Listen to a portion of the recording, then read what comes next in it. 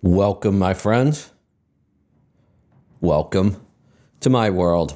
I'm your host, Kevin Rutherford. It is Wednesday, January 4th. We are here live. It is time for Destination Health. We've got a big day lined up today, a lot going on. Got a couple guests joining me today. Lauren is here co-hosting with me this morning, and we're also bringing back Collier from NutriSense. And we're going to continue our mini-series on blood glucose and continuous glucose monitors. So we're going to dive right in and get started. We are going to open the phone lines. We will take your calls and answer your questions today. So line them up right now. 855-950-3835 is the number to join us. Lauren, good morning. Happy New Year. Happy New Year, Kevin. I hope you had a really nice holiday. I know I enjoyed some good time with family and friends. Good. It was great. Good. I did too. I really took it easy. I mean, that's probably the most time I've taken off in quite a while. 2 long weekends, and felt good to recharge and just take a break and get away from things. And now I'm ready to get back and tear into projects again. Great. Good to hear. All right. Well, let's jump right in. Let's bring Kara back on with us. Kara, good morning. Welcome back and Happy New Year. Hi. Good morning, everyone. Happy New Year.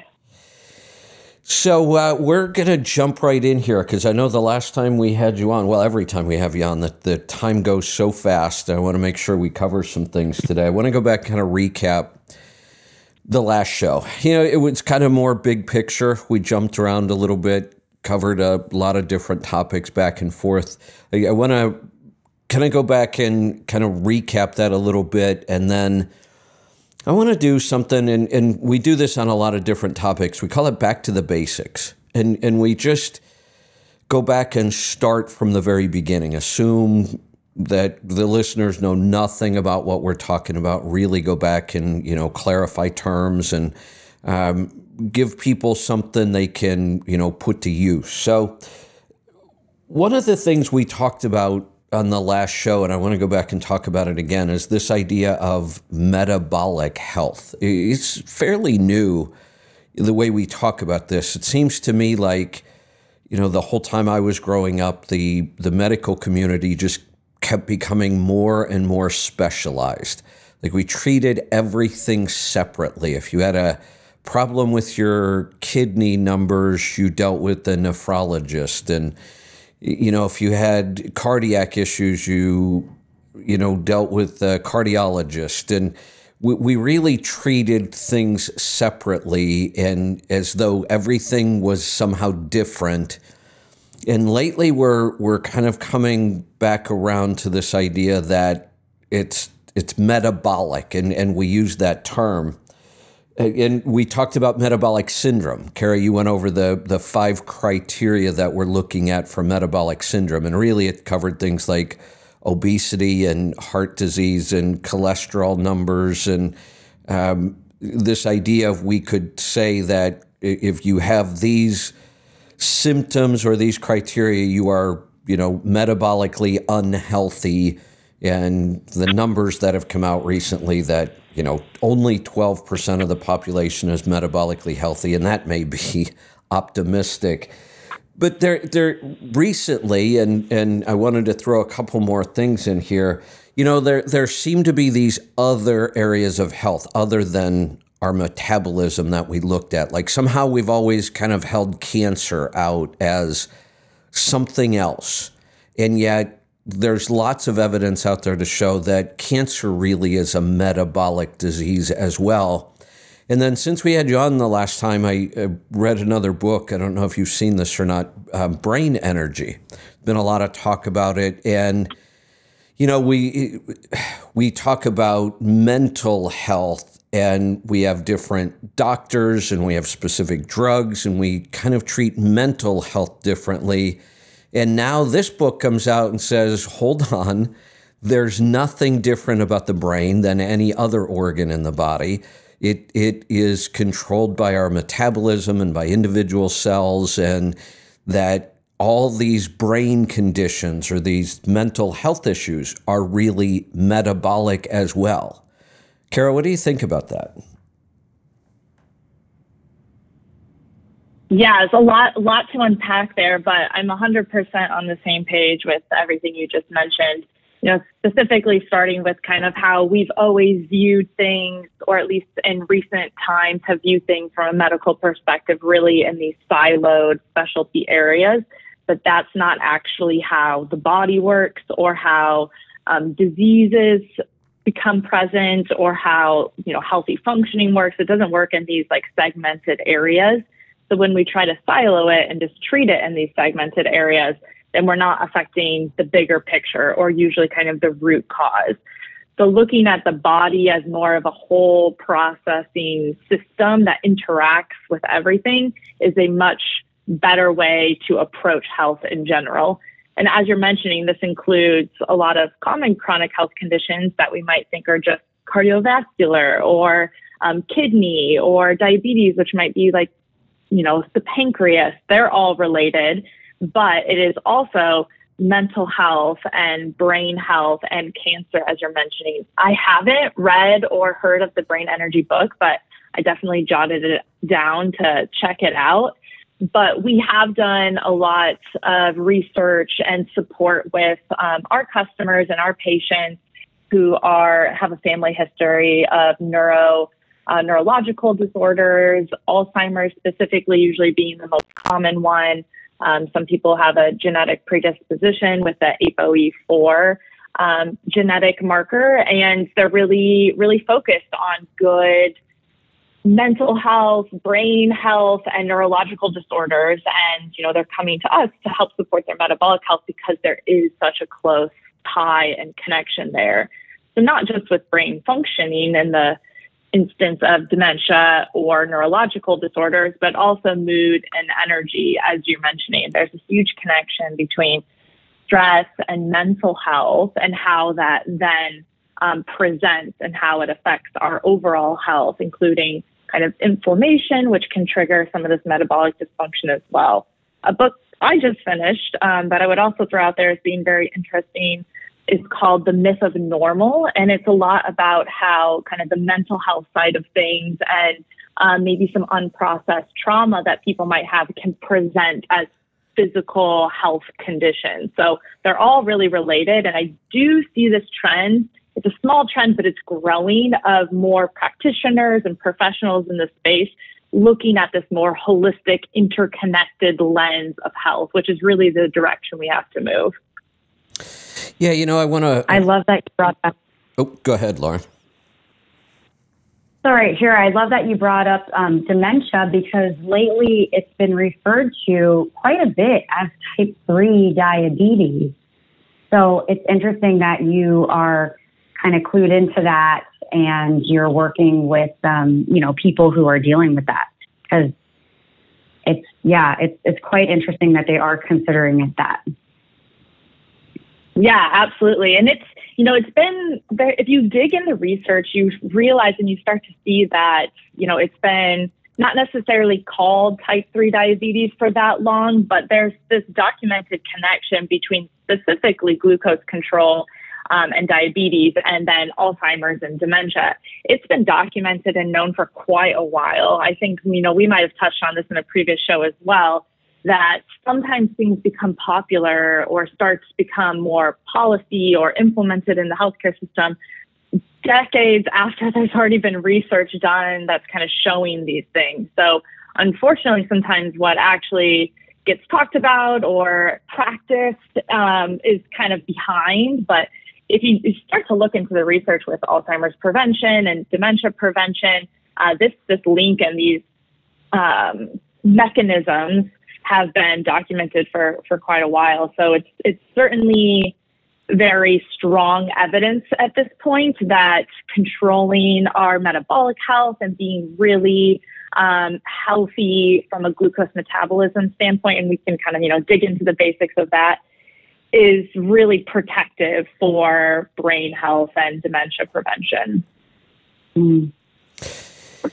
So if we look at these areas that I've mentioned, that we almost kind of hold outside of metabolic health, we're talking about, the brain now. Somehow we thought it was different, and turns out it's really not. Kind of functions like most of the other organs in the body. We talked a little bit about, cancer. We've always kind of thought that was different. It was more genetic, or, maybe it was exposure to chemicals or carcinogens, and now that we see that is really metabolic. The other one that I find interesting, our immune system. It seems like today we have two problems with the immune system. It's either weak and somebody's just getting sick constantly. It's pretty hard to be healthy if you're sick all the time. Or we have overactive immune systems and all these autoimmune conditions.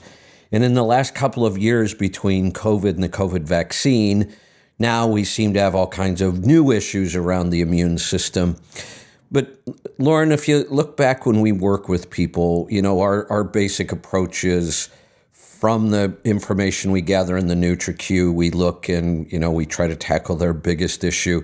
It's almost always blood sugar regulation, number one, and we almost always have to deal with digestion as well.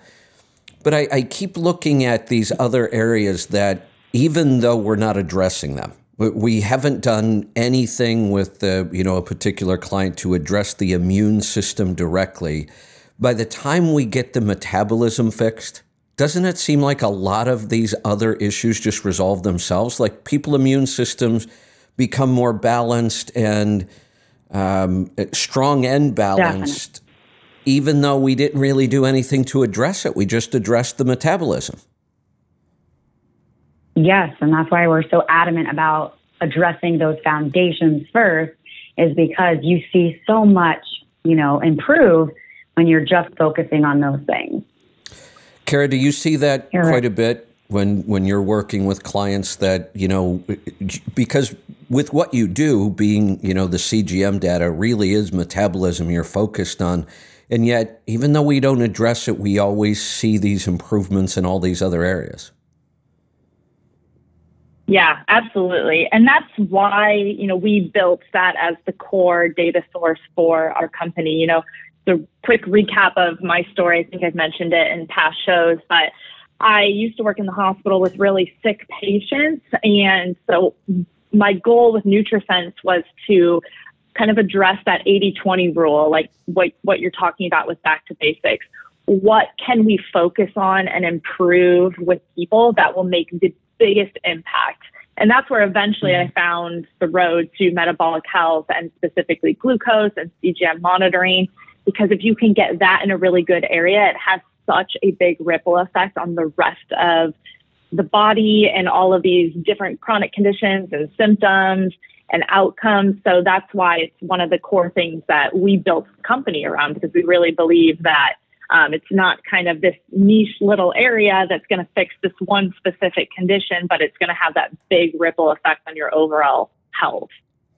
One of the analogies here, I work in the financial planning field, and, there's all kinds of crazy high-end strategies with stocks and investments and retirement accounts and taxes, and you can really get into the weeds, and people always want to know the latest, greatest, get rich quick, cryptocurrency or whatever. And I have to stop people and say, hold on. We haven't addressed the fact that you still spend more money than you make, and you want to know about, stock swaps and margin calls and all this crazy high-end technical kind of stuff. And yet you don't have much money to invest. Maybe we should go back to the basics and figure out, how to make sure you've got enough money to invest before we get into these, things you're all excited about. And we see the same thing with food. Everybody wants the latest superfood, like, because they put acai berries in their smoothie, they're going to become healthy all of a sudden. And yet we just keep doing that. We keep chasing these, get healthy quick ideas, and they never work. And if we just go back to this one marker of blood sugar control, it's so important. And if we focus time here, we would have such a much bigger impact. Yeah, absolutely. And I mean, I can't agree more. Working with real patients, I'm sure we've both experienced the fact that everybody wants a quick fix, even if it's outside of health. I love the example of the financial planning because it's easier. It's easier to ask for what supplement should I be taking, what superfood should I add to my breakfast, and then we hope that that's going to kind of cure everything. But unfortunately, it doesn't work that way. I think as humans, we're drawn to that because we like doing the minimal energy route. So, whatever is easiest right. is what humans are kind of have a proclivity towards. And so, we have to fight that actively because that's part of our DNA is to kind of choose this path of least resistance. But if it sounds like a quick fix, especially in health, then it probably just is that, it's not actually going to give you the outcomes you want. So that's where we do a lot of work as well with helping people if they have a lot of, progress to make and those basics haven't been mastered yet. It's first really making sure that you're actually motivated with the right outcome. Like, are you really motivated to make behavior change? Are you motivated for those real outcomes you're looking for, and kind of having that mindset shift that it is going to take some work and some consistent habits over time. You can't do something either for a month and then see benefits and then stop doing it and hope that, everything's okay. So you have to really care about the actual health outcomes that you're looking for, which I think a lot of people do want at the end of the day, but you have to make sure that they understand that's what we're working towards so that it is motivating when you have to be kind of consistent over time and not just that kind of quick fix approach. Yeah, absolutely. So let's kind of jump into our back to the basics. I know our listeners have heard me explain, kind of energy metabolism and our energy sources for the body. Kara, I'd love to have you explain to our listeners, and I mean, really basic here, how does our body fuel itself and explain what we're talking about when we talk about energy metabolism? Yeah, I think an easy way to kind of think about metabolic health is thinking of it as sort of our body's cellular engine. So just like there is an engine in a car, that helps propel it, without that engine, nothing's really going to work, but it's connected to everything. And so that's the same with metabolism in our system. It's this cellular engine that's composed of many different organs. So these are kind of specifically throughout the body. And then there's hormones that communicate with each of these organs. And then there's enzymes that all work together to digest the food that we're eating, absorb those nutrients, transport energy around, give us the energy we need to just do day-to-day activity, breathing, growing hair cells, growing new skin cells, but also exercising, thinking, doing more physical activity, and then also excreting waste and excreting different nutrients. And so this engine and this system, so how that system works together and talks to each other and interconnects, determines how well then we are going to function. Because in order to have a balanced and stable flow of energy and for all of our different organs to be working properly, again, that core system and how it's connected needs to be functioning in tip-top shape. So essentially, I think that's kind of the easiest way to think about it. And then metabolic health, so the health of your system is really what we're talking about there, is a spectrum, is also something to keep in mind.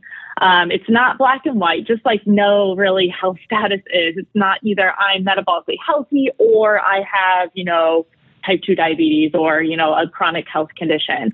It's a spectrum, all where people can fall all the way across the spectrum, where we have maybe metabolically healthy on one end, metabolically unhealthy on the other end, but we can be kind of anywhere on that continuum. And then the goal is to constantly kind of push ourselves closer and closer to that metabolically healthy end of the spectrum. And that's where glucose can kind of play a role in helping us figure out where we are on the spectrum and then how to improve it. So we're thinking about, again, an energy system. Glucose is that primary fuel that runs through the metabolic engine, so to speak. And this is where I kind of think of it like a hybrid car, because glucose isn't the only energy system we have, but it is the body's preferred energy system. And there are some organs and some, parts of the body that can only use glucose as energy. So even if you're not eating carbohydrates that get broken down into glucose, we always have glucose in our system because our body uses glucose as that primary energy source. And so it's kind of like the fuel gauge for the metabolic engine. And by monitoring how the glucose fluctuates in response to different meals, in response to fasted states, in our overall day-to-day, we can get a good signal of how that engine is running and how that system looks. Yeah, I love that explanation. I want to get your take on, kind of where we've been in the last decade with health. I go back, and in the beginning, we talked a lot about, paleo, just eating real food that doesn't come from a factory, isn't processed and boxed and packaged and, all kinds of chemicals added. And that seemed, obviously that makes sense. I mean, that's how we evolved. That's how the human body evolved. It makes sense to do that, except we found we didn't always get results. Some people we got really good results with, other people we got a little bit, some people we got almost nothing. We started moving towards, we did some grain-free things and got better results. And then we, started down the keto path and got even better results. And, the first time I remember hearing somebody talk about carnivore, I thought, okay, we've just gone too far now. Except I don't think so, because we get really good results with what would have seemed like really extreme diets, and I don't think they're extreme at all anymore. But it seems to me as though the pattern has been the more foods we take away, the healthier we become. And we're down now to some people seem to respond best to almost purely animal products. And my take on this, and I've kind of experienced it myself, there was a time where when I first started this, the lower carbohydrate I ate, the better results I got. And then I got to a point where I didn't have to do that anymore. There were times when I'd go back and I'd add more carbohydrates in and I'd monitor things. And almost always my results got worse. And so I'd go back, low carb. I've said that if I have to perform, if I'm going to speak somewhere, I'll go really low carb or, really strict carnivore for a couple days because I always feel better. It seems to me like the human body would be able to handle almost any combination of real food. There were societies that did eat pretty high, carbohydrate diets, and they were healthy, and there were societies that ate almost no carbohydrates, and they were healthy. So we keep arguing this carbohydrate angle, but is it just possible that we have damaged our metabolism so much that we do need more extremes? And maybe once somebody is that metabolically damaged, that we do have to use an intervention like that. Does that make sense? Yep. Yeah. You exactly articulated what I was going to say, is that I would call these, rather extreme diets, but we are also in a state of extreme unhealthiness. And I think that is the key point to consider. There is a component of, again, if we're talking just back to basics, like if you have been snacking and grazing all day, every day, and mostly eating fast food or packaged foods for the past 20 years, going back to the basics is going to make a really big difference.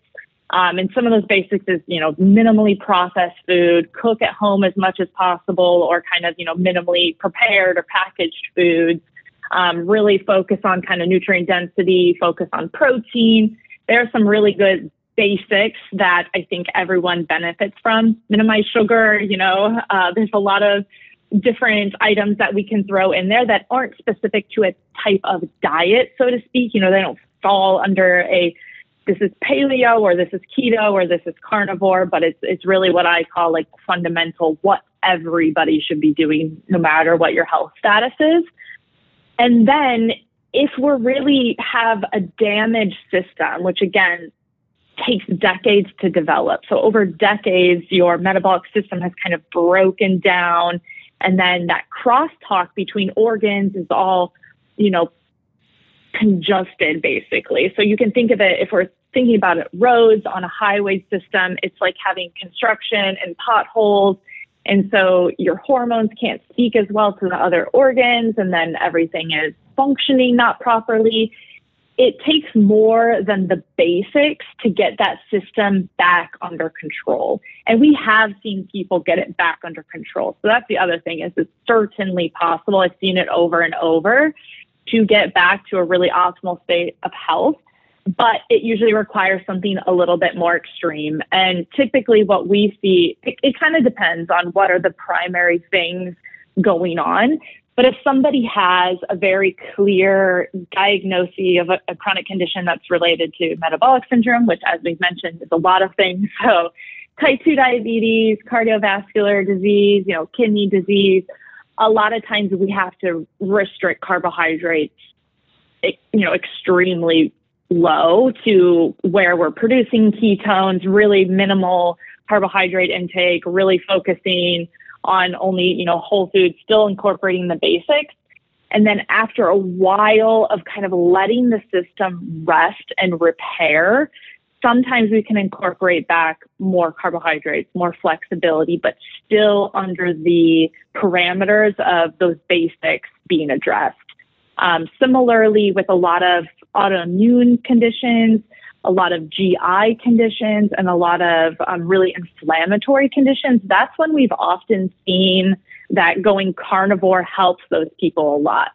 And I get asked a lot on what my opinion on a carnivore diet is. And so my opinion is that seeing is believing. I'm sure that you guys sound like similar, where I've seen so many people experience healing for the first time ever with the carnivore diet. So there is absolutely no denying that it can be extremely helpful for some people. And that's where, these are people who have done the basics. They have done keto, they have done paleo, and they didn't get relief from their GI symptoms or from their, IBS, IBD, from their Crohn's. And then carnivore diet is the only thing that helps them.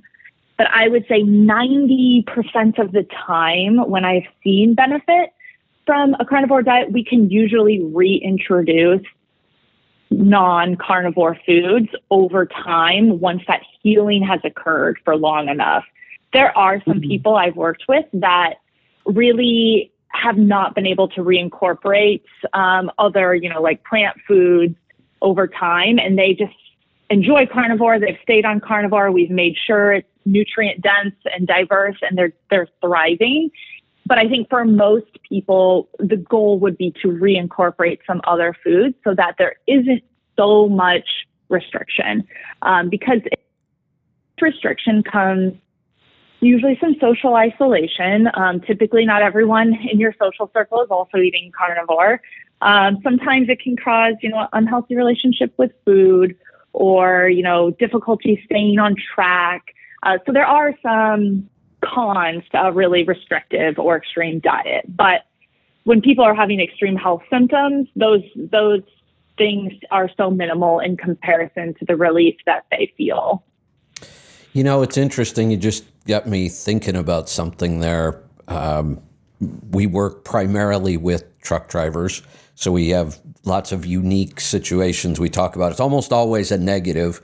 We're always trying to solve some sort of a problem based on that lifestyle. But the one thing that works well for us is it's interesting. In the very beginning, people would say, when we would bring things up, like you have to eat more meat or you have to eat more nutrient dense meat, we need to look at the quality of your food and we need to avoid seed oils. And the initial response was, well, that's going to be impossible on the road.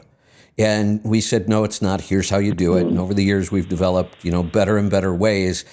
It now, and it's been this way for quite some time, most of the time, and Lauren, you can jump in here, most of the time now we hear from drivers that this is easy when they're on the road. It's when they go home they face all the issues. And Kara, it's because of what you were talking about. These are kind of extreme ways of eating. And when they're alone on the road and we teach them how to do it, it's really easy. It's when they go home and their spouse looks at them and says, what do you mean you're only eating, 32 ounces of ribeye for dinner? That's insane. So it's interesting that this almost becomes an advantage for us. Yeah, I agree. And you're right. The social component is really difficult because it does seem to isolate people, and they're afraid to go to social events because, they can't partake and things like of that nature. So there's a lot that's involved here. Yeah, it's definitely something to consider. We can't just look at food through the lens of, health and nutrients. There's also this social component. Like, we are social creatures, and food and mealtime is part of kind of how we interact and connect with one another. So talking through those concerns and those road bumps is an important component of figuring out a plan that works for someone. And often, maybe it's educating their family about why this is helping them. And maybe that means if we're doing carnivore, that it's steak for everyone, but extra steak for the person doing carnivore and no sides, and kind of explaining that. I think it becomes much, much more challenging when it's social eating events that are outside of the home. That's even another layer of going out to eat at a restaurant. Is more difficult to kind of maneuver than the social setting at home, where maybe you have a little bit more control, or the people better if it's your direct family. But it's something to consider, which is why an extreme diet for most people is not the end goal. Usually we want to get to a place of healing and metabolic, like fixing the actual metabolic system, that there is more room for a little bit of flexibility. And maybe that means in the meals that you eat by yourself, which is maybe, breakfast and lunch during the week, you stick more to the kind of your carnivore because you feel good doing that. But then you have a little bit more flexibility in these other meal times. And that can be the goal for a lot of people that I think we can work towards. That's a good way of looking at it, no doubt. Let's talk somewhat about blood sugar numbers themselves and the continuous glucose monitor and why this is so powerful. One of the things I want to kind of get your opinion on, when I very first started down the health road, I started monitoring blood sugar right away, just finger sticks, and this was before I really made any major changes to the diet. And it was fairly common to sometimes, see a fasting number in the 60s. If I ate a typical meal back then, you might see a 160 even.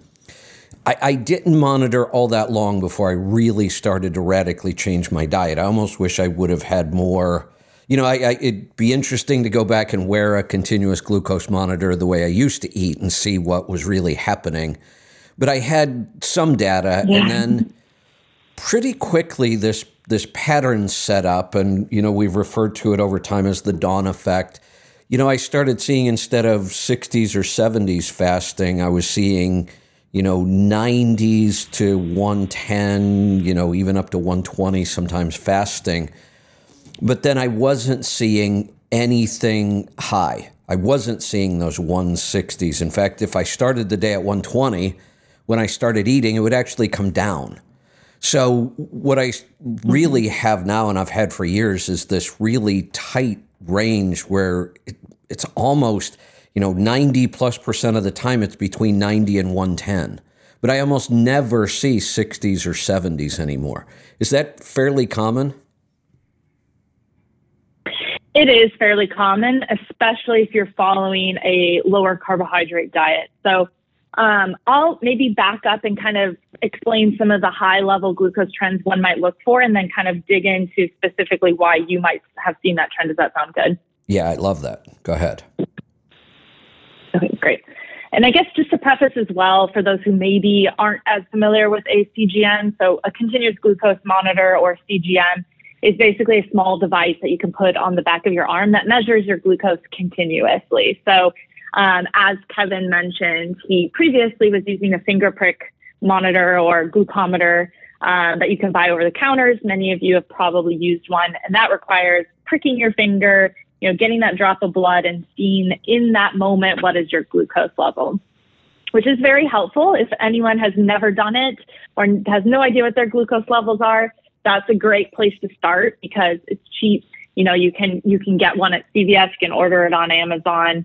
But the problem with that is you're only getting that insight of the glucose in that moment, which is only telling you a photo snapshot versus the CGM gives you a movie. So it's giving you the whole trend of how your glucose is fluctuating. Maybe it was 90 right now, but 20 minutes later it was 140 and then it dropped to 70.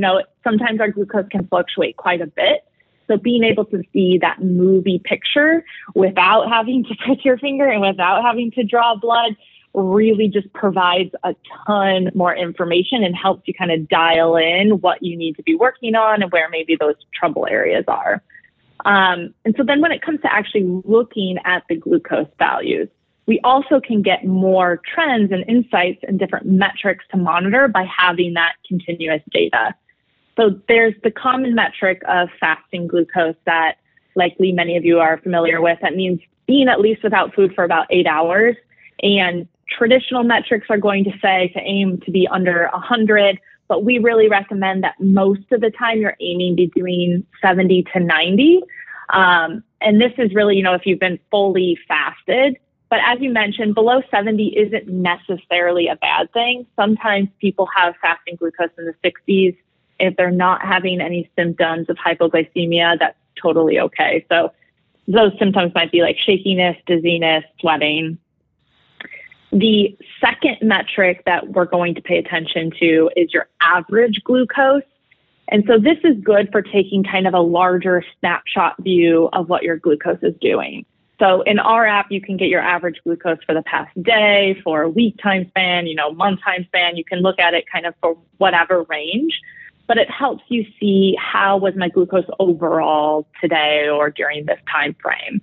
And we really aim for an average glucose of 105 or less. And again, normal per the American Diabetes Association is usually saying to stay under 117. But we have, there's lots of evidence out there that we actually want to aim for a little bit of a lower value. So under 105 on average. And the third major thing to look at when it comes to kind of that big picture view of your glucose data is what is called glycemic variability. And this is something you can only monitor if you have the continuous data. And it's sort of what you mentioned, where glycemic variability is really those swings in your glucose. It's basically, how much does your glucose deviate from that average? So maybe you're averaging right at 100, which is great. That would be in our ideal range.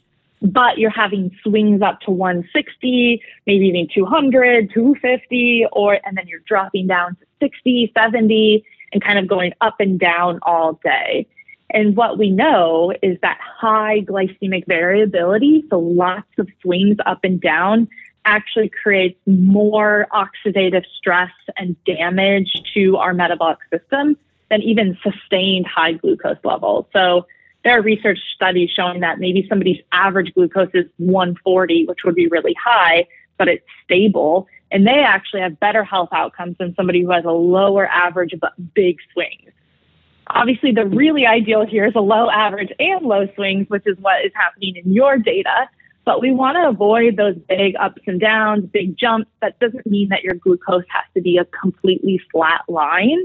That is one common misconception, is that people want it to not move at all. So there is a point of diminishing returns. And we do have, like in our app, it'll tell you if your glycemic variability is good, if it's, needs a little work, or if it needs a lot of work. So we give kind of signals for that information. But we want it to be generally pretty stable. And that's kind of what we're looking for. It's good for health outcomes, but it's also good for energy levels, mood. It's just that stable energy system.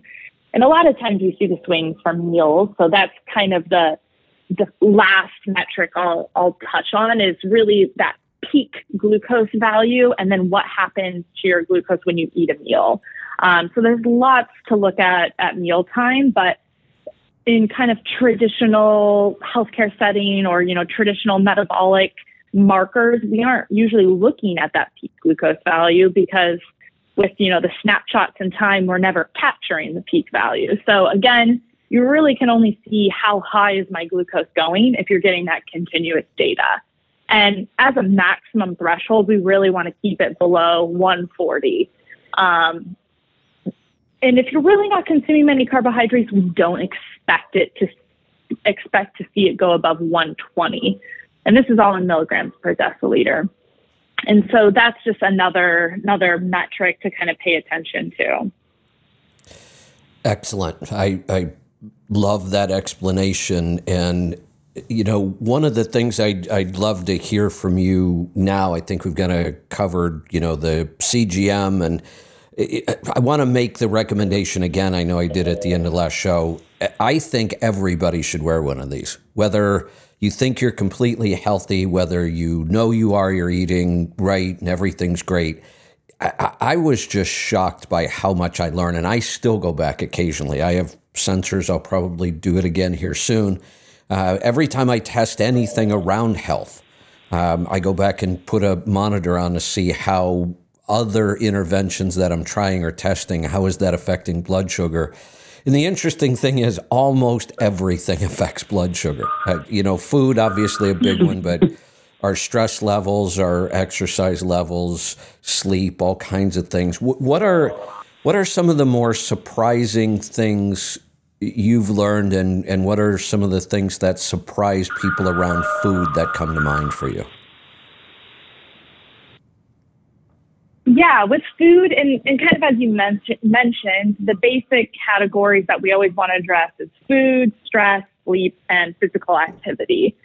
So those are the core tenets that you want to think about when it comes to managing glucose levels or kind of figuring out why your glucose is doing different things. But when it comes to food, I think one of the biggest surprises was just how different everyone responds to the same exact food. So there's the concept of glycemic index that, we may have touched on this last time, but a lot of people are probably familiar with it. It gives a food a score on a scale of 1 to 100, and that's supposed to predict on average how your glucose will respond to the food. So something like pure sugar has a really high glycemic index, where something like eggs has a really low glycemic index. But what we have seen is that while this might predict the response on average population level, as an individual, a unique individual, people respond really differently. So something like strawberries have a lower glycemic index than watermelon, but an individual might actually respond better to watermelon than strawberries, and while somebody else has a vice versa reaction. So really just the amount of variability we see in kind of even whole food carbohydrate sources on how people respond was something really surprising. We weren't expecting to see it deviate so far from kind of the predicted response. So that's always really interesting because you really just don't know until you start to kind of test it and figure it out for yourself of which foods you respond best to. I think the other really surprising thing is just when you don't expect something to secretly have sugar in it, and then you eat it and you're like, why is my glucose spiking? And then you dig in a little bit more. The example I always give personally is Costco rotisserie chicken has like some dextrose coating on the seasoning. And I was always having like a glucose response to it. And it was a bit, and then I was like, well, got to look at the label and there is dextrose in this. So kind of those secret hidden ingredients are always, an unfortunate surprise to come across. Same with a lot of keto packaged foods that have a lot of fake fibers. Not everyone really responds to the same to those. So oftentimes people will still have a pretty high glucose response, even if it's a keto cracker or a keto protein bar or, keto everything these days that you'll see packaged. So you do really have to be careful with a lot of those packaged foods, just like normal. A lot of them are unfortunately more marketing than real health. Yeah, very good point. I also had the opposite happen. One of the things that I really stay strict about my diet, I've been all over the place with carbs over the years, sometimes super low carb, other times testing how high can I go without seeing any negative consequences. And I stay grain free no matter what. If I eat any kind of a grain whatsoever, I notice it immediately in my health, joint pain, all kinds of weird stuff. So other than white rice, I really have not touched a grain in 8 years. But I missed pasta. So it's like, what can I do with pasta? And I looked at all the alternatives, and there's a bunch on the market. Cassava flour. And really, it's nothing but cassava flour and water. The pasta Jovial is the brand I usually get. It is crazy high in carbs compared to how I normally eat. If I remember right, just 2 ounces of this pasta is like 56 grams of carbs. That's more than I eat most days. And I thought, God, this seems really high. But you know what? I feel pretty metabolically healthy. I'm going to play around with this. I was shocked that I got almost no glucose response from eating not 2 ounces of it. Well, must have been 4 ounces was 56 grams but I think that's like 2 servings. Whatever it was, I ate quite a bit and had almost no glucose response at all. I was really shocked by that. Yeah, that's super interesting. And again, I always preface with everyone responds differently, but we do on average see people respond really well to cassava flour products or, cassava as the main ingredient. And I think it's because cassava is high in resistant starch. So this is a specific type of starch that really bypasses a lot of digestion. It has properties similar to soluble fiber. So typically, and this is something where you probably have heard that if you eat a green banana, it has more resistant starch than a really ripe banana. Similarly with if you cook and then cool different carbohydrates, it builds up that resistant starch, and it tends to then lead to a lower glucose response overall, and a less dramatic impact, that spike you see sometimes with other starches is usually blunted when foods are high in resistant starch. So that might be what was going on with that one. Got it. One of the other topics that seems to be kind of argued back and forth recently in the natural health world, we do see a lot of practitioners moving closer to carnivore, using more carnivore, talking about it more. Then we kind of had this debate about fruit and honey. Dr. Saladino started adding a lot of fruit and honey, and a lot of people said, what are you doing? That's crazy. And his take was, well, look, fruit really doesn't have any of the problems that vegetables do because the fruit plant wants the seed spread. So it's and honey kind of the same way. So there's this argument back and forth on fruit and honey. Both are high in fructose. What are the kind of patterns and trends you see around fructose and blood sugar? Yeah, it's certainly an interesting debate. And again, these are kind of, in my opinion, some of the more nuanced things that kind of we get in the weeds on. And I think it depends on your health goal. So if your health goal is that you're having metabolic dysfunction, really erratic glucose responses, then we're going to want to really minimize carbohydrate intake regardless of the source. And that includes fruit and honey and kind of natural fructose. But if your goal for doing carnivore is more to maybe heal your gut or kind of heal an autoimmune condition, then sometimes, but you're overall pretty metabolically healthy, sometimes we can incorporate some of the fruit and fructose-based carbohydrates, and they don't have those symptoms come back, and that helps diversify the diet a little bit. So I have seen it work. I would say it's really more of a kind of a unique situation that's person to person. But overall, fructose in general does function differently in the body than glucose. And fruit is a combination of fructose and glucose. So that's something to keep in mind as well, where it's not just fructose present. The only thing where it's really mostly just fructose in high quantities is some things like high fructose corn syrup, which is in, almost all of our packaged and processed foods. But fructose as a molecule is metabolized different than glucose. I always kind of describe it as fructose takes a detour in that metabolic system of roadways, and it gets to basically beeline to the liver. And so instead of going through some of the checks and balances that glucose metabolism goes through, fructose kind of gets to be rapidly converted. It passes some of these like little checkpoints that glucose goes through.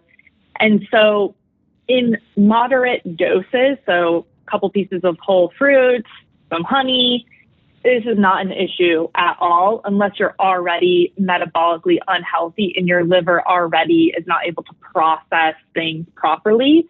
But in high exposure, such as high fructose corn syrup, sodas, something where you're putting a lot of fructose in the system, juice, so even juicing a lot of whole fruits can really have this issue because you're giving yourself a lot of fructose at once. It basically beelines to the liver, and then that can lead to rapid stimulation of turning that fructose into fats and triglycerides and accumulating in the liver, which can cause problems over time. So just at a high level, there's all kinds of debates about fructose. Where I really get concerned is when we're consuming high quantities and or if there's any sort of metabolic dysfunction present, I really want to minimize both fructose and carbohydrates. But it can play a really good role for somebody who's more metabolically healthy. Fruit is very nutrient dense, and it's usually pretty easy for people to digest if that is a major issue that some people are experiencing with vegetables particularly. Excellent. Yeah, that's kind of been our take on it as well. When somebody's really metabolically unhealthy, we just really have them avoid even, any fruit at all. Really minimize the sweeteners, even if it is something healthy like honey, and then add those back in later on. I've said for years, I eat fruit every day. I eat honey every day. Not huge amounts, but maybe one piece of fruit, maybe by the end of the day, 3 tablespoons or teaspoons of honey, maybe.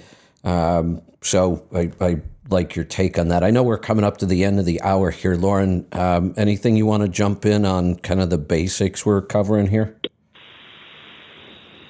No, I think you guys have pretty much touched upon everything. I think the main takeaway that I keep hearing is to stay away from the processed foods, even if it's processed as simply as juicing a fruit, because then, like you said, it's going basically straight to the liver. All of that sugar is going straight to the liver, and it's not having a chance to be broken down and processed with the rest of the pulp and some of the skin and some of the really important other parts that would slow the metabolic process down, and things of that nature. So I think that's kind of a common theme that I keep hearing being said.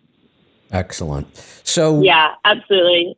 Oh, Kara, one of the things I'd kind of like to go back to and probably wrap up this segment with is it seems like the more we learn about human health and the areas we talked about that we all kind of thought were maybe separate from metabolism, the immune system, cancer, those kind of things that we were talking about, brain health and mental health. And we're really finding out now that every aspect of our health comes back to metabolism. And you know what?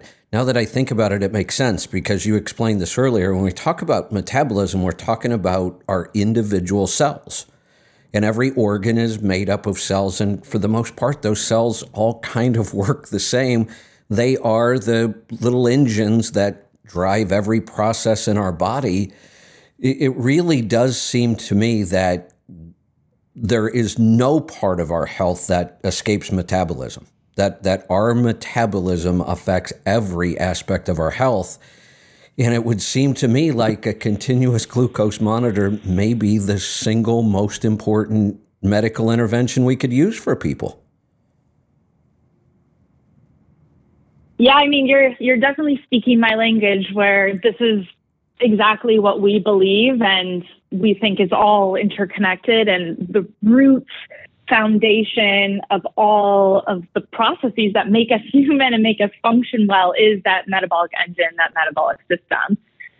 Just like we can't survive without food and nourishment, we can't survive without the system that processes that energy and turns it into something useful. So if we can really make our metabolic engine in tip-top shape and that system run really well, it has, again, that huge ripple effect where we see an improvement in all aspects of our life. We also see people physically look better. Skin quality can be tied to metabolic health and glucose control, perceived age. And so it's not just chronic health conditions, energy level, mood. It's also can be aesthetics and how you feel. And then most people, of course, also tend to lose weight as they get healthier. But we try to put the focus less on the number on the scale and more kind of these important health metrics overall. But yeah, I strongly believe that if we can monitor how the metabolic system is running with something like a CGM and then improve it, that's going to have the biggest bang for your buck for kind of the general health of our society. Excellent. So let's wrap this up today with your program and how people get started, what some of the different options are, because we could talk about this all day long, and it always comes back to this, always comes back to metabolism. Metabolism always comes back to what we're shoving in our pie hole every day. It really does make a difference. The good news here, though, is I say this all the time, we can make the human body really, really complicated. If we start talking about the Krebs cycle and all these pathways, and you could just go on forever. Mm-hmm. But I've also said that no matter how complicated the human body is or how complicated we make it, the owner's manual should only be one page. I mean, there's nothing really complicated about this as far as what you need to do to get healthy. So tell us a little bit about NutriSense, your programs, how people would get started, and what some of their options are. Yeah, absolutely. And I love the idea of keeping the owner's manual to one page. I think that's great. So NutriSense, you can sign up at our website, which is just nutrisense.io. And we offer a few different lengths of packages depending on kind of what you're interested in. And so all of them are monthly, and they come with 2 CGMs each month, since each CGM lasts 14 days. And then we'll ship those to your door. If you sign up on the website, we take care of all of that for you. So all you have to do is kind of fill out a quick questionnaire on the website. And then it comes with an app, and that's where you'll see the data. We have a new in-app health program feature launching in a few weeks. And so that's going to have a lot more guided and interactive content and education, which we're super excited about. And then it also comes with complimentary dietitian support. So you get to chat with a paired dietitian through the app, kind of ask some questions, see what's going on. And we have just a month-to-month option. If you just want to maybe do 1 month, or you're not sure how long you want to commit, that's a great place to start if you just kind of want to check it out. Or if you're generally healthy and just kind of want to see where maybe you respond differently or what unique little patterns you have. And then we also have a 3-month minimum, 6-month minimum, and 12-month minimum commitment. I really recommend at least 3 months if you have some health improvements to make. Maybe you have some metabolic dysfunction, or you have a chronic health condition, or you have a lot of weight to lose. It takes some time to really get through making some health progress and building some momentum. So I really recommend kind of at least 3 months if you really have a good health goal that you want to work towards in this new 2023. I agree with that. I like that approach. If people are just getting started on the dieting, or they have, significant amounts of weight to lose, or they've got metabolic conditions they want to improve, I do recommend the longer term. Stick with it. Things change as you do this. The longer you do it, your blood sugar responses are going to change over time. I've said it before, but I'm going to say it again. You have done such an amazing job with your coaches and your nutritionists. They are wonderful to work with. They meet you where you are. They don't push back against, if somebody wants to do carnivore, they're going to work with them on carnivore. I was surprised how much I interacted, and every time I did interact, I learned something. So I would encourage people the same thing. If you are just getting started, this is the most powerful tool you could use. Even if you're where I am, you've been doing this for 8 years and you're pretty healthy, do it shorter term, but do it anyway. You really do learn a lot from this. I believe we also have a discount code. It is Let's Truck 25. Yes. Yeah, so you get a $25 off a 1 month membership. So if you've never done this, go do it. I just recommend everybody does this. If you are really concerned about your health and you're just getting started, absolutely go do this. Lauren, anything you want to wrap up with? No, I'm actually very intrigued. I'd like to do it myself. I almost asked for it for Christmas, and then I figured it might be a little confusing. It's something that I probably want to get myself, because I think how does it work here? You have to sign up and you kind of take a little quiz, correct? Yeah, you do sign up on the website. You have to fill out some health information for us to be able to ship the devices. But if anyone was wanting to gift it, we have gift cards on our website. So you could just buy a gift card for someone, then they could redeem it and sign up for themselves. So that's a gifting option if you ever need it. I love that. I'm definitely going to plan on using it as a gift as well. Kara, Awesome. I'm so glad Great you mentioned that gift idea. Sorry, Lauren, I wanted to jump in there. One of the things we struggle a lot with this is many times we're dealing with the drivers out on the road for weeks at a time. He comes home, he's lost 30 pounds. His wife wants to know what the hell happened. And we always struggle with trying to share this with other people. You can't push it on them. You got to kind of let them come to this on their own. But that idea of being able to give a gift card for a CGM for somebody, I love that idea. Yeah, it's a great gift. And we have seen so many people as couples do it together, where it's usually one person it was probably their idea and the other pair of the couple decided to support them. But it's a great thing to do as a couple as well, because then you can kind of be on the journey together, support each other. So it's always good to have kind of that support and accountability with someone else if that's an option too. Fantastic. All right. Anything, Kara, anything you can think of we didn't cover that you want to wrap up with? No, I think we covered a lot of the basics. It's always a pleasure to speak with you two. I love the work you're doing, and it's always really fun to connect. Well, thank you, and we will get you back again soon. I know you've told us you love coming on, and what we'll probably do next time is we'll really set it up as a Q&A. There's so much I want to talk to you about. Lauren's always got things. You bring stuff, but I think the next time maybe we just set it up as a Q&A. What do you think about that? Yeah, that sounds great. I'd love to. Fantastic. All right, we will do that. Kara, we're going to let you get on with your day. We know you're busy. We appreciate it as always. And one more time, if you give them the website, how do they get started? Yes, it's Nutrisense.io. So NUTRISENSE.io. And then you'll see the sign up button on our website. Perfect. Kara, thanks so much, and we'll talk to you again soon. Yeah, absolutely. Happy New Year. Happy New Year. Take care. All right, Lauren, that was a great hour. I just, that topic, after 8 years, it still just becomes more and more important all the time. It seems like the more we learn, the more we figure out this really is kind of the core of being healthy.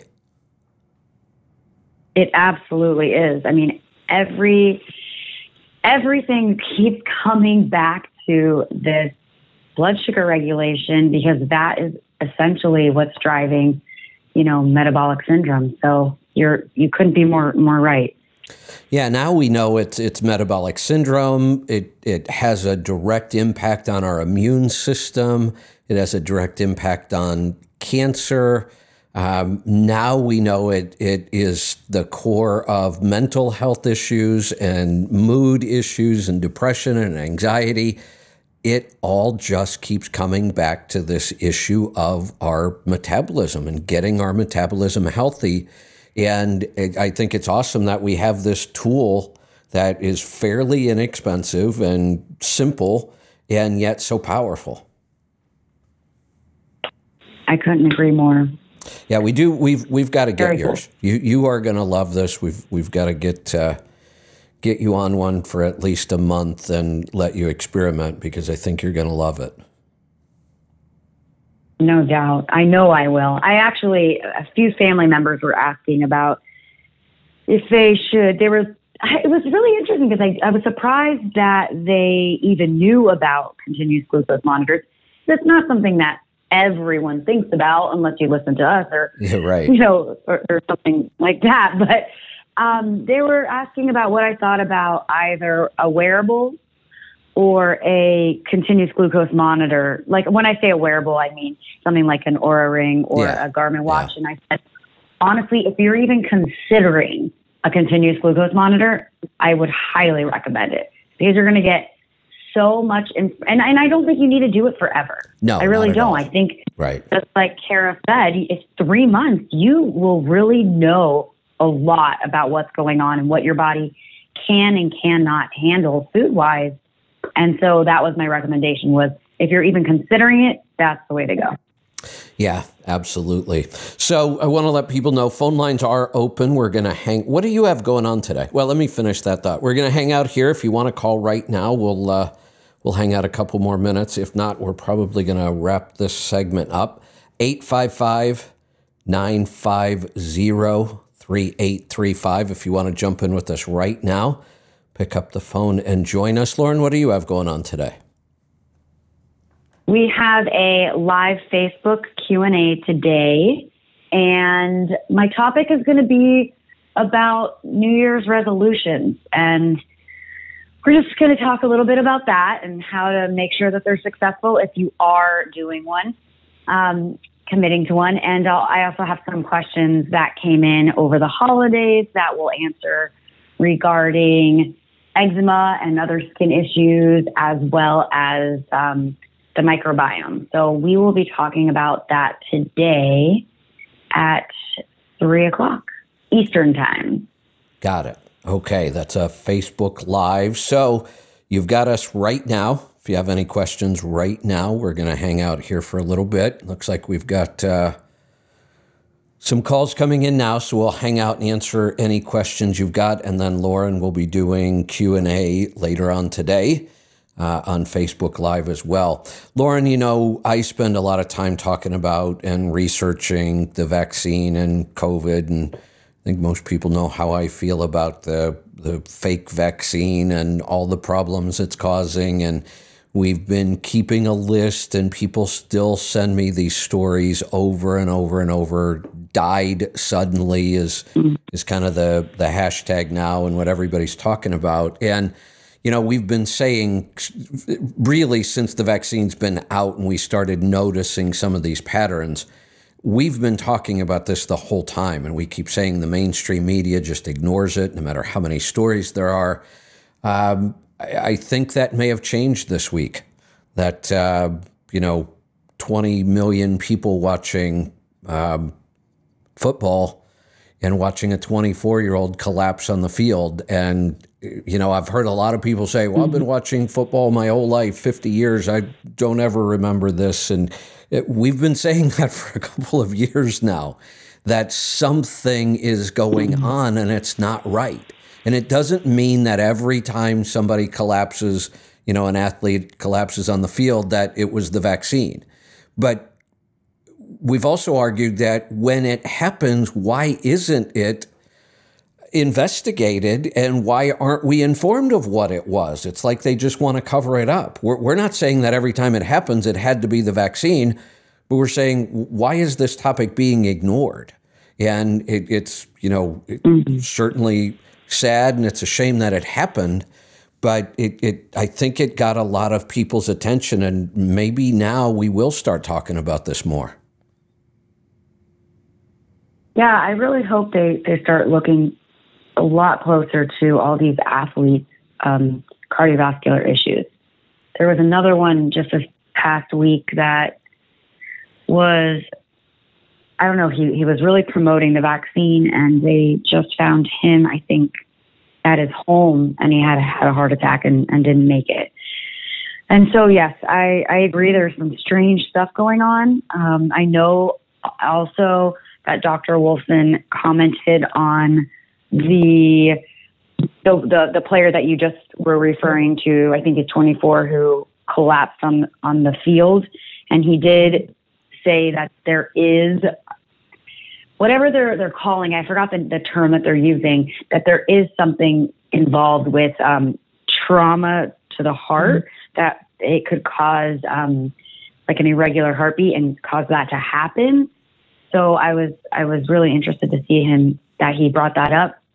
But I agree in terms of there are so many athletes these days who are at the peak of their performance, and there's no reason why they should have these cardiovascular issues.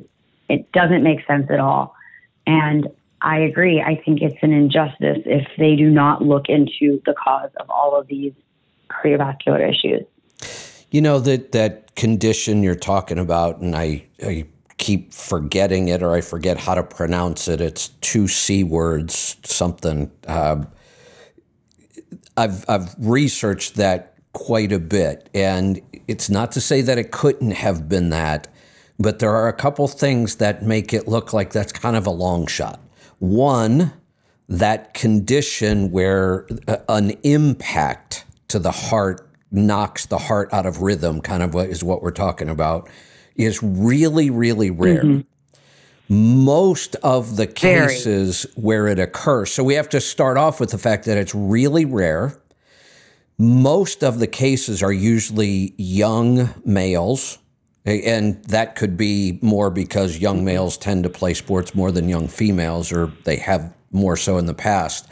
But they tend to be under the age of 18, and it tends to be primarily in a sport like baseball, where the ball itself hits the heart, and it's such a small hard object that is a huge impact. That seems to be the most common case, is a young child under 18 in a sport, hockey, a hockey puck getting hit with a hockey puck, same thing. So football, there's hits on every single play.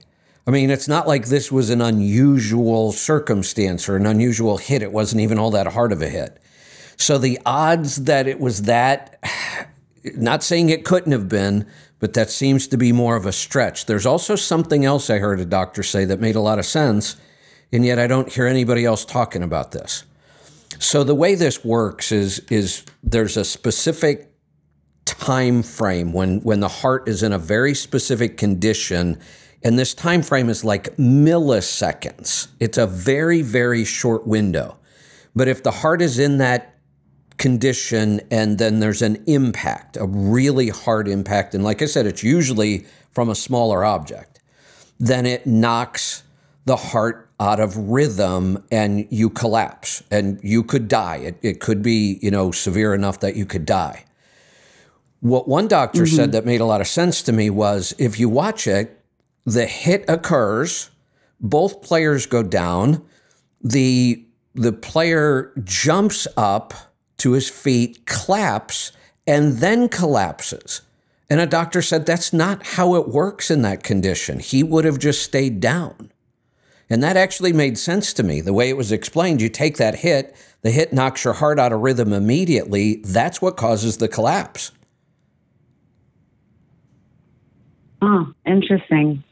And he actually got back up and then collapsed.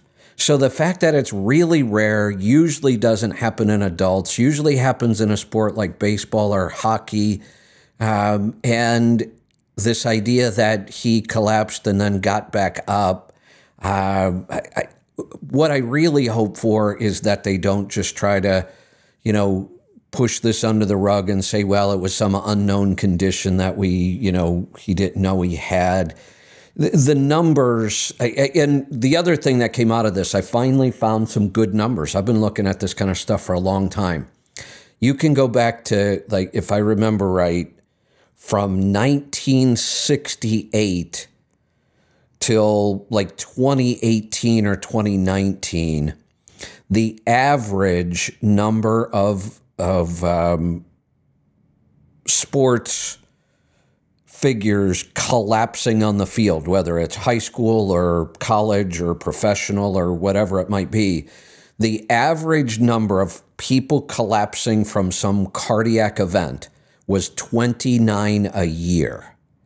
So in 30 years, you'd be, let's call it 30 a year, you'd be looking at 900 of these events in like the last 30 years.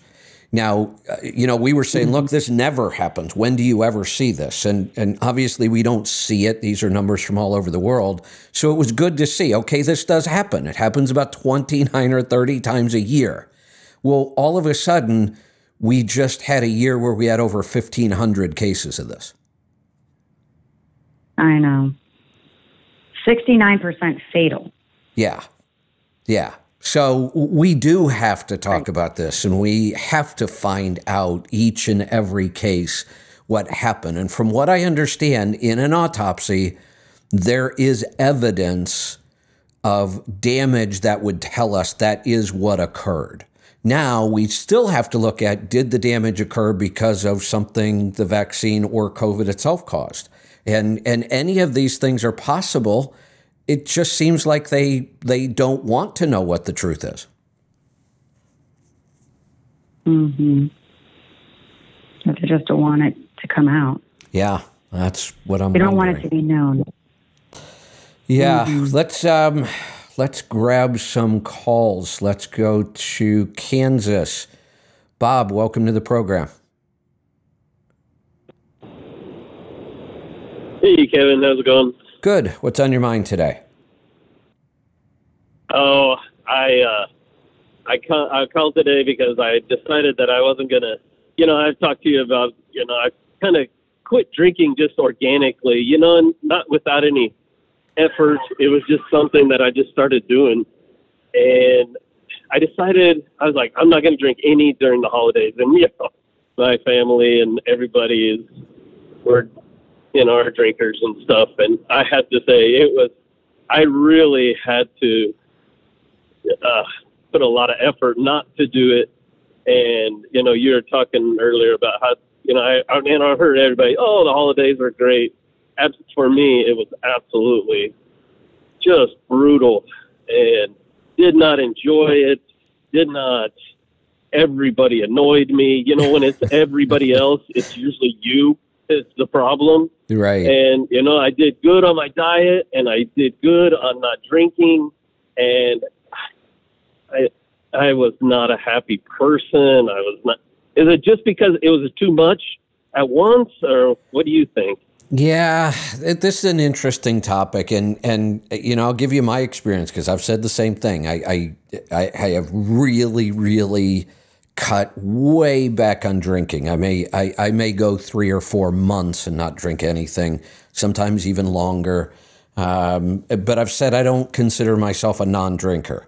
And I took more time off over the last 2 weeks over the holidays than I have in a long time. And I just decided I wasn't going to work on anything. I wasn't going to work on work projects. I really wasn't going to do a lot around the house. There's always something that I could have done.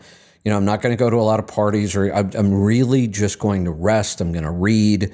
I'm just going to do as little as possible.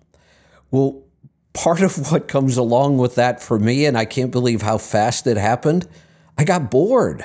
I mean, within a couple days, I was like, I should do something. And then I thought, no, I committed to just not doing anything. I'm going to take it easy. Well, and then I got 2 bottles of champagne for Christmas gifts. So I drank more over these last 2 weeks during the holidays than I have in, a long time.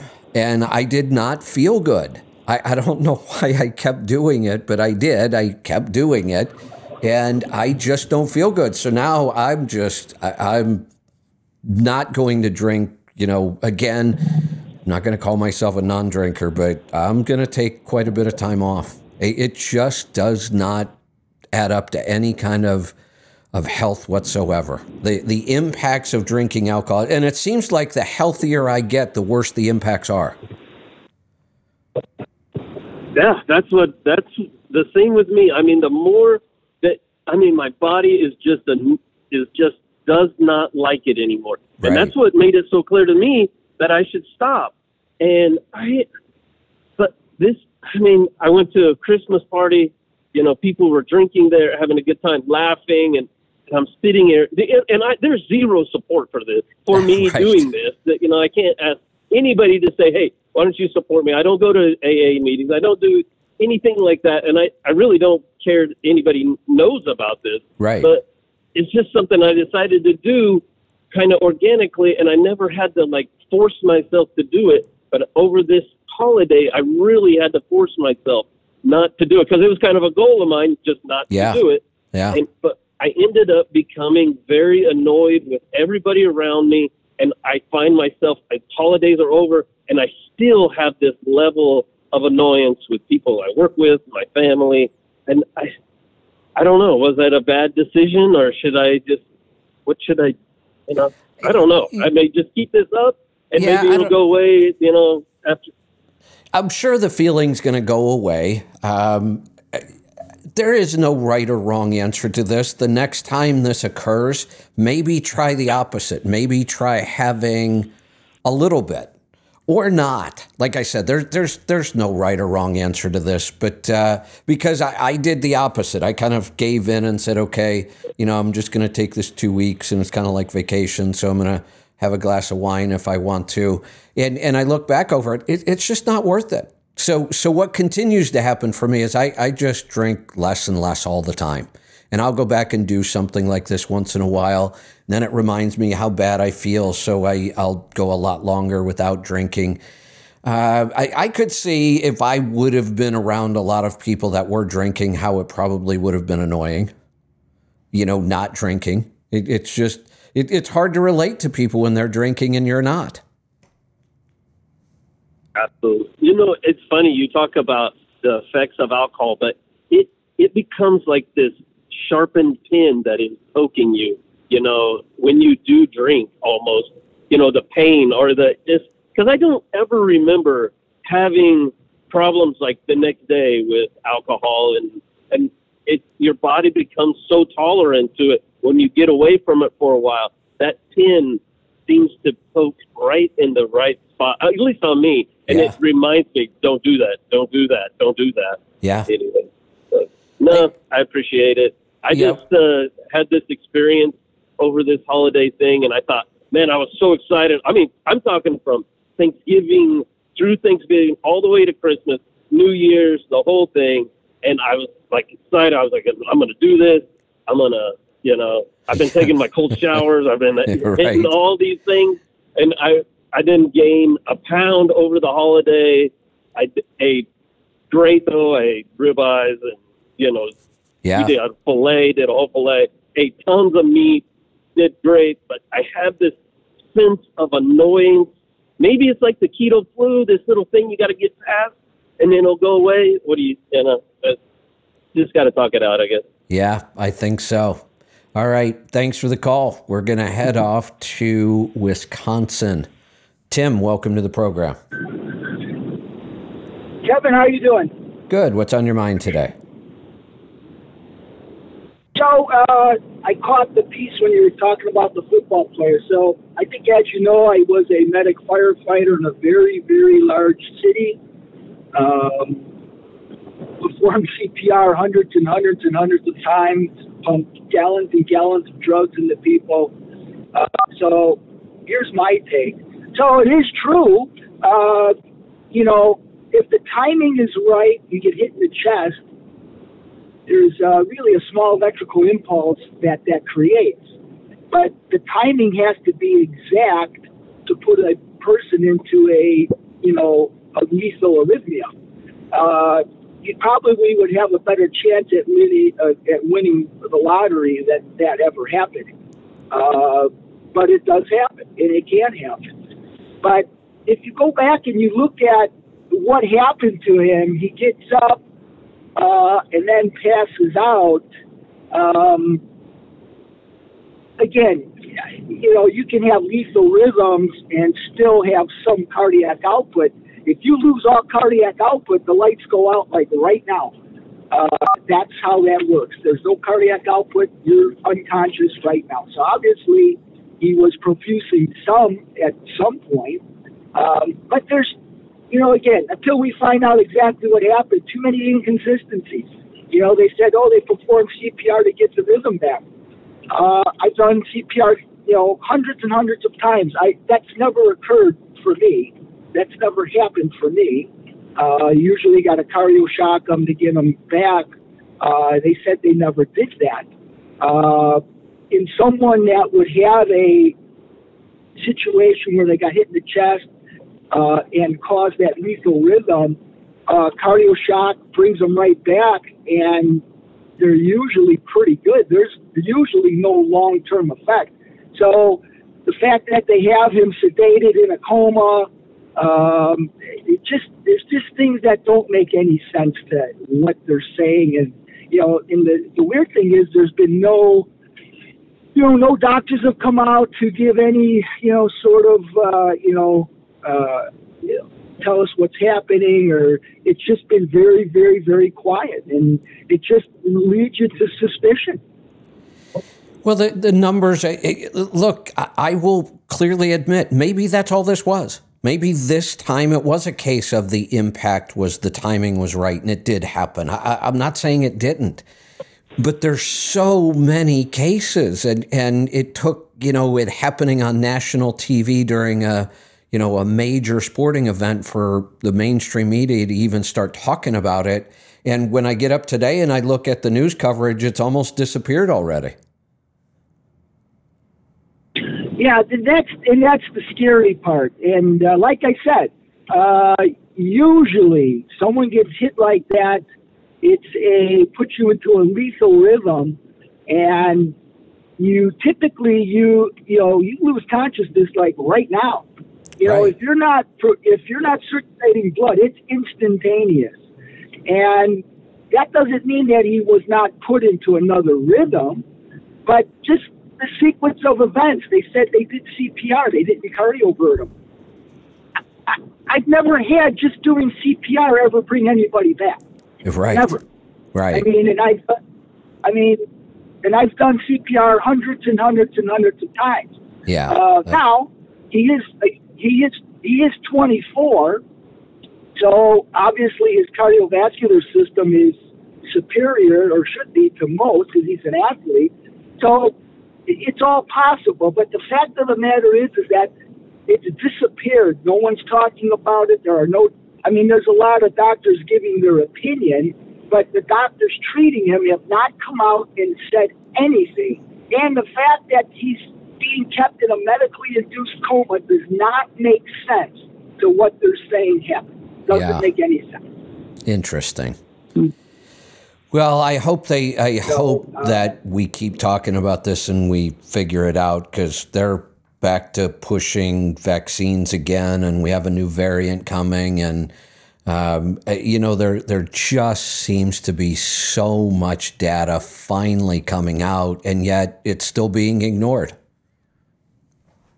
Well, what's funny is on Fox News yesterday, on one of the evening shows, they had former coach Lou Holtz on, and they asked him about that. And believe it or not, now Lou Holtz is probably well into his 80s. He brought up the fact, he said, listen, he says there's over 1,500 athletes that have been affected by this vaccine, that have died and been seriously injured. And boy, did they cut him off right away. Yeah, even Fox. I mean, Fox has, I think, promoted the vaccine far more than they ever should have, and continue sometimes today. And several of their medical correspondents are more pro-vax than Yeah. Well, they're hypocrites because they're medical people that come onto that show said the vaccine is safe, you're fine, and now all of a sudden, now they're kind of switching gears. That's all they had to do is say, listen, we don't know what this is. But exactly. Nope. And they're hypocrites. They all are hypocrites, and they look at people. Just go back a year and go look at what they were saying a year ago. Oh, the vaccine's safe. Oh, I took it. Oh, I took the booster. I doubt that they did. I really doubt that they did. Yeah. Yeah, absolutely. All right, Tim, great stuff. Appreciate the commentary there. Makes sense. Let's go to Alabama. Mark, welcome to the program. Okay, good morning, Kevin. Happy New Year. This is Mark, Paul's friend, car hauler. Yeah. So that guy called a minute ago about drinking. So in June of 22, I woke up one morning and I'm like, that's it, I'm done. And I just quit. And I went with a friend of mine's son to a couple AA meetings, but it's like that just kind of went away. But I quit. And I'm a person that grew up in Louisiana. I mean, been drinking all my life. And been to 85 Jimmy Buffett shows, the tailgates, this, that, and the other. And I went to a crawfish boil. And I went on a binge for a couple of days, and finally I just got up. I said, this shit sucks. I'm tired of this. I'm done. And I haven't drank since then. And the funny thing about it is he was talking about all this awkwardness, and it's extremely awkward because when you quit, everybody else around you, they drink, and you're going to lose friends. I don't care. You just do because they that's what they do. But right. So the awkwardness is like. I was like, okay, I made it 30 days. And after 90 days, I made a Facebook post. I said, I haven't drank in 90 days. And people are like, what? I'm like, yeah. And I'm like, and they're like, oh, well, won't you have a drink sometime? I said, right now, I'm not drinking. I'm not going to say, and I'll still say it again, I'm not going to say I'll never drink again, but I'm just not drinking. Right. And everything got better. I mean, everything got better. Sleep got better. You get up Monday morning, you're ready to go to work. It's like, it's not any of this, wait till, a hangover go away or whatever. You go to work, you become more productive, and you make more money. Yep. You have a better attitude, you feel better about things. You obviously save a lot of money, and it's just, you can't worry about what other people think. And, I mean, all I can tell this guy here, I hope he's still listening, is just keep one day at a time, and then sooner or later you'll forget how many days it is. And it's like you'll feel better, and then people will come up to you and say, well, you need to have a drink. And you're like, no. And they'll feel awkward. You just got to be strong about it. And because I had a friend of mine text me, he goes, you didn't quit drinking for real? I said, well, I'm not drinking right now. And I said, it's not fun anymore. And all I can tell that guy is just keep at it and don't worry about what people say. And you're going to lose friends. The hell with them. You don't need them anyway. So, and things will get better, and your productivity will get better. And there are other things to do, like go climb mountains or whatever. You'll find other hobbies and things that interest you. Yeah. You just don't have to. You just don't have to have a life built around drinking. And I would encourage him to go listen to. I believe it's Andrew Huberman. He's got a podcast. He's got some YouTubes. And he actually talks about, he's from Stanford, and he's a professor. He actually talks about how really disruptive alcohol is. I mean, it's really, really bad for you. If you're interested in total health, it can't include alcohol. It just can't. And people, because you look on these keto forums and all, like on Facebook, and people will come on there and they're like, oh, can I drink vodka? And I was like one of them at one point. I was like, oh, well, if vodka's keto or whatever. But then it comes to a point where if you really want, and Dr. Berry's even said this, if you want really total health, you can't drink. So, yeah, you can have a drink here and there or whatever, but pretty much that's it. So, yeah, we've when you look at our society, we surround holidays and all kinds of events with alcohol. It's a part of everything we do. Oh, it is. Then they came out and told us, but in moderation, it's actually good for you. 2 drinks a day for males, 1 for females. It's actually healthy, and it's all bullshit. It's absolutely not true. There is not one thing about alcohol that adds to your health. And it's shocking to me how destructive it is to your health. And now I can see that. But again, I'm not going to say I'm never going to drink again. But every year I drink less and less. Yeah, I'm like that. I mean, I haven't drank since then, and I'll probably go back to Paris later this year. Maybe I'll have a glass of wine or two. But probably I won't. But it's like, I'm not doing it now. And quite frankly, I don't miss it. I don't miss it at all. Yep. It just, and your body is like, becomes like, it takes more and more and more to get the effect. It's right. like you become resistant to alcohol, just like you become resistant to insulin or drugs or whatever. Yep. It takes more and more and more until so much will just kill you. And it's like, the best thing to do is just drop it and walk away. And some people can't do it because of social pressures, and some people aren't strong enough mentally to do it because they succumb to peer pressure. And so peer pressure is great. I mean, we all experienced it.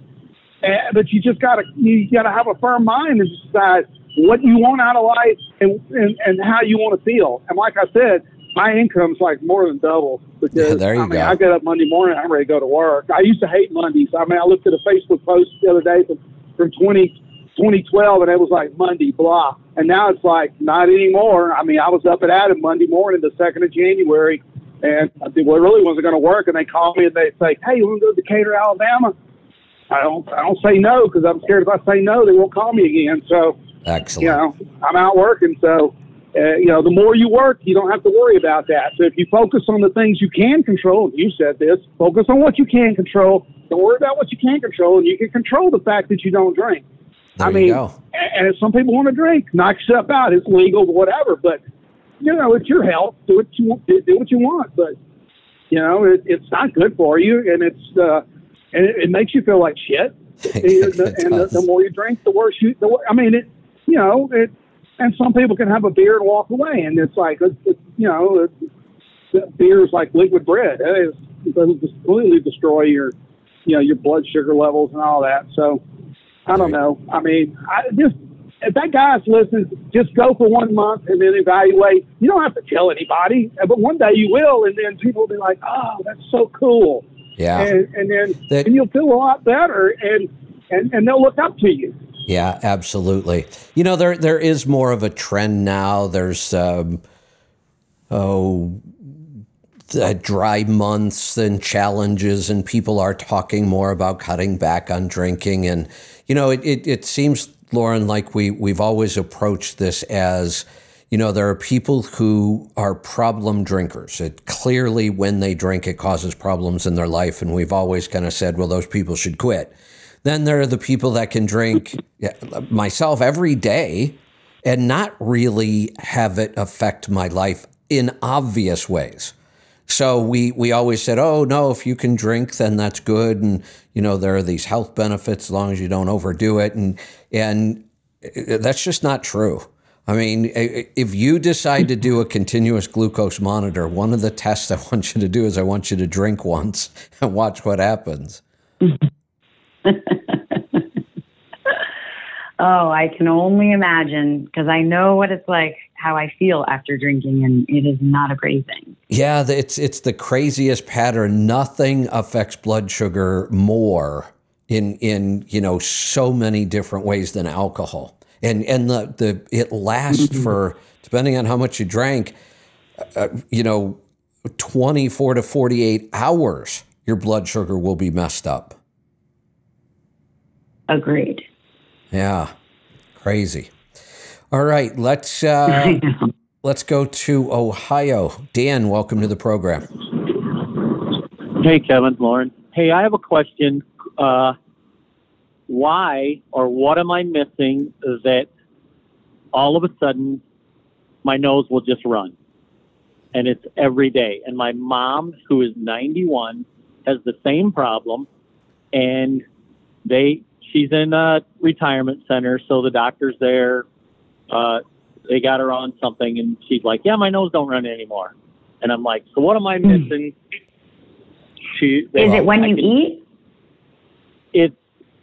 I could just be standing there, and all of a sudden, my wife will go, your nose, and I'll pull out a hanky, and it's like my nose is going to drip. and it's just Sounds like histamine. It seems like always, and I don't know that I have allergies because I don't want to go through all that. My wife did. Well, Now she's a wreck because of it, but so you I'm said just wondering this, if I'm missing something. well, you said this just started. When? No. It's been going on for a while now. In Well, fact, it seems like when I converted and started eating right and doing all the right things, it seemed like, and I made a joke of it to a friend of mine when we sit there and we'll cook a nice steak and mushrooms and everything on the grill. And I'm like, yeah, when you're eating, if your nose don't run, it's not a good meal. So it is when you're eating. Is that typically when it happens? Well, it does. It happens when I eat. It happens. I can be driving down the road and just all of a sudden my nose will, I can tell it, and my nose will run. So need a Kleenex franchise. so there's a couple approaches we can take here. One, we could do. I'm with you. I would not go do any kind of traditional allergy testing. I would consider a food allergy test. We have the fit test in the store. There may be a food, especially since this started when you changed your diet. So it's possible that one of the foods you added to your diet is part of this. Lauren mentioned histamines. Meat is very high in histamines. The older meat gets, the more histamines it gets. Bone broth, because we cook it a long time, develops a lot of histamines. Bone broth is healthy for us. But if we're overly sensitive to histamines, that may be part of the problem. The other thing, a couple things I would try. One, we have a product in the store, a supplement called Histoplex, and it's a group of nutrients that helps your body deal with histamine levels. So if it is a histamine issue, the Histoplex should probably take care of it. Is that really addressing the root cause? Maybe not. I'm not sure. The other thing that can help with this, if it is some sort of an allergy, is local raw honey. Yeah, agreed. In terms of histamine, Kevin's absolutely right. Meat, leftover foods, because any kind of food, when it's left over, will start. You'll have a more of a histamine reaction. Then there's also fermented foods are also one of those things that really can cause a histamine reaction. But it could be, if it is histamine, it could be mast cell activation disorder. So sometimes we can have like a mutation. DAO is an enzyme that breaks down histamine. Some people are deficient in that. That's something, if it's something that's bothering you and you really need to get to the bottom of it, then you could start, really looking into these things. But if it's just a nose watering thing, I don't really know that I would worry about it being histamine, but, you could try the Histoplex from the store and see if that, helps. Have you taken a NutriQ? Those are just a few things. Dan? Did we lose Dan? Looks like he's still there. I don't know. No, I'm here. I'm sorry. Oh, there you go. Okay. I'm here. Have you taken a NutriQ? No, I have not. I would take a NutriQ, and what we're going to be looking for is anything with the immune system, because that's what this is, an immune system reaction of some sort, whether it's reacting to histamines or other environmental toxins or allergens. So we could address the symptoms with things like Histoplex or maybe some local raw honey, but we also want to go in and see, is there some sort of a foundation problem here with the immune system? Okay. Hey, could I ask one more question? Sure. My wife called me last night. She has a friend, and she said she's trying to do health or whatever, and I don't know where she's getting her information. I don't know anything about it. But the colloidal silver, she's having digestive problems, and she wanted to know if she should take that. I said, I don't think so. No. So I don't think that's got anything to do with digestion. Not really. There's so colloidal silver is a metal, obviously a heavy metal. We do have silver in our body in very small amounts. Silver is a very powerful fungicide. Silver can kill a lot of stuff, bacteria and funguses, and it's pretty powerful. But it's not something I would play around with. I certainly wouldn't do it with digestion. It's really one of the supplements I don't recommend taking unless you're working with a practitioner that uses it. We don't really use silver. I am going to do a little more research on it. I learned a lot from Dr. Wolfson about copper and using copper. Yep. So it's not to say that I would never use those things, but it's a pretty rare case, and I wouldn't recommend using them on your own, and I wouldn't ever look at either one of those for digestive issues. In fact, they are likely to actually cause the digestive issues to get worse because they're going to be really hard on gut bacteria. That's what I said. Don't use that. There's a kit. I can get you a kit for gut health if you change your diet and you're willing to do all that. Yes. So, and I just told that to the wife, and she told it to her, and I haven't heard any word back. But I just was curious. I thought I was steering her in the right direction by saying no. Yeah. Yeah, Okay. definitely. And I would just encourage her, just say, you know people that help a lot of individuals with digestive issues, and we'd be happy to help her. But, that starts with the NutriQ and a discovery call, obviously. Okay. Well, I'll get on there myself and get that taken care of and get it sent out to you, and we'll go from there. Excellent. Looking forward to it. Thanks for the call. All right, Lauren, that's the last call today. Oh, we've got one coming in, so we'll hang out a minute here. Anything else that comes to mind you want to talk about today? Not off the top of my head. I do have a question. Do you have any New Year's resolutions going on? Do you ever do that? What are those? No, I don't. I don't. No. I never do either. Yeah, I've said for years I wouldn't do New Year's resolutions. In fact, what I tell people is if there's ever a time, and it usually doesn't happen till like October or November, but if there's ever a time where you're thinking about a New Year's resolution, why not just do it right now? Completely agree. I think so many people stress out about giving something up as a New Year's resolution. I know one of my friends, he goes through the alphabet. I really like what he does. He wants to learn something new every year. So his New Year's resolution is at some point throughout the year, he goes through the alphabet, and if it's B, he learned how to brew his own beer one time, things of that nature, where he was just educating himself on a new thing, which I thought was pretty cool. That is. That one, I like the way he approached that. Now, normally when we think of New Year's resolutions, we think of things that are really important that we should be doing and we're not. Like health is always a big one, losing weight or getting healthier, or money, getting our budget under control. And when I think about those things, they are important. So why would you put them off and only start them at a certain time of the year? And then if that's the only reason you're doing it because you're supposed to, that's why most people fail.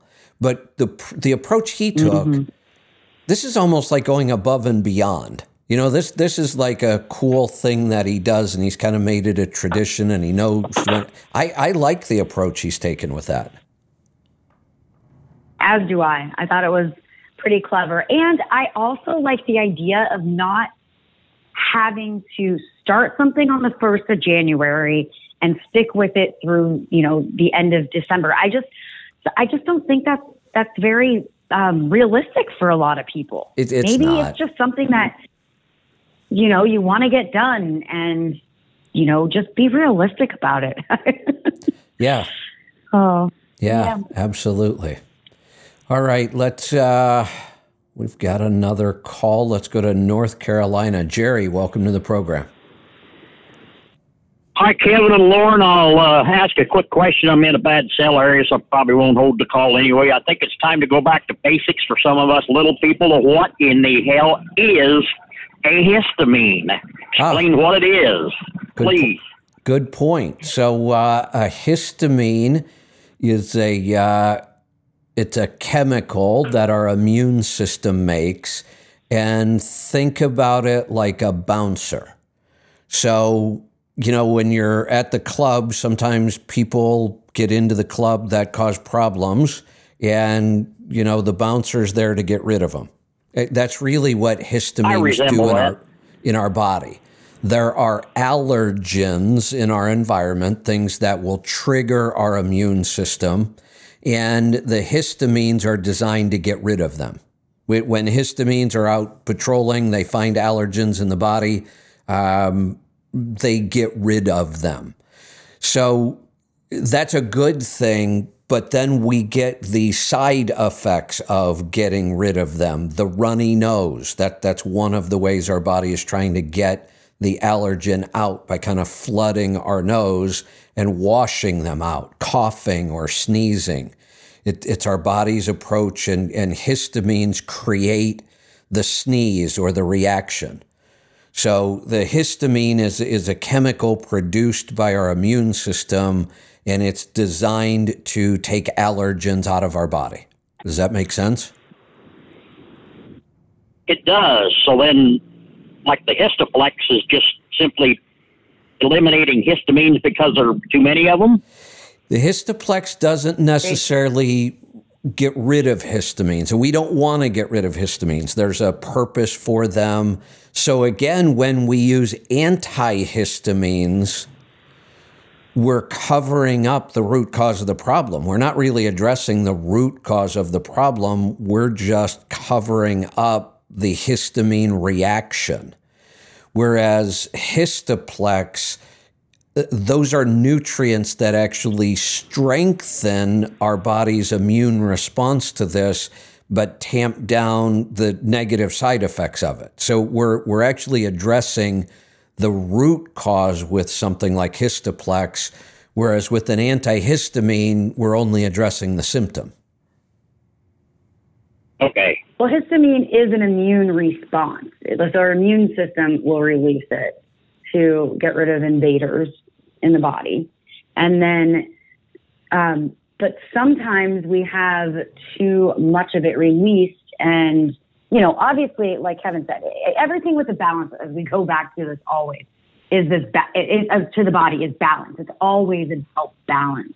So you want histamine to be released if there's an issue, to get rid of something. But then if it doesn't stop, then it can become a nuisance and a problem. So some people have an issue with breaking down histamine appropriately in the body, so they can't get rid of it. So it gets, there's too much released and they can't deal with that. So from my understanding, Histoplex is a mixture of different herbs and extracts. And I think it helps just to support the immune system, right, Kevin? Correct. Yeah. Yeah, it gives us a healthier immune response. A lot of times our immune response gets out of whack and we end up with more of the negative effects than the positive. Okay. Yeah. Well, that explains it. I just appreciate you going back to the basics. I just kept talking about them, and you've talked about them in the past, and I've never gotten a full explanation. Well, there you go. Good question. Thanks for the call. That whole concept, Kevin, that was a good Lauren, explanation. I'm sorry, go ahead. That was just a really good explanation of what histamine is. I was very impressed. I'm glad we used that phrase, back to the basics, and our listeners, Jerry jumped in and said, "Hey, you keep saying this word. What the hell does it mean?" I'm glad when we do that. I think it really helps people understand that this stuff, it can be complicated, but there are also some pretty simple explanations as to what's going on. Yeah, that's true. Great. Good stuff. All right. Well, we are going to wrap this up for today. Tomorrow, I think I've got Travis on tomorrow for another tax show. I think we're going to do another part to the mini-series on taxes. So that'll be a great show. The last one was really good. Friday, yeah, Travis, we have tomorrow. We'll find out from John and Joel. We will do some sort of a show on Friday. So, David Counts from Fleet Air Filters. We've had David join us before on the Power Hour. I thought I would have David join us on Friday, just because David's into a lot of that high performance kind of stuff. We talk about some of those things on Friday, so thought it'd be interesting to get David with us on a Friday. So a lot going on this week. Travis tomorrow for a tax show. David Counts from Fleet Air Filter on Friday. So we will see you then. Lauren, as always, thanks, and let everybody know about your live event later today before we wrap this up. Yeah, so we'll be doing a Facebook Live today at 3 p.m. Eastern Time, where we're going to talk a little bit about New Year's resolutions, as we had some questions come in about skin issues like eczema, as well as the microbiome. So join us at that time at 3 p.m. Eastern on Facebook. Got it. So that's about it, Kevin. Thank you. Yeah, Angie just sent me a cool saying I like. You can use this one today. Set intentions, not resolutions. I like that. I love that. Yeah. Love that. That's really good. All right. We will see you tomorrow. Thanks for joining us. As always, be safe, be responsible, be fit and healthy. Always do the hard work and master the journey. I'm Kevin Rutherford.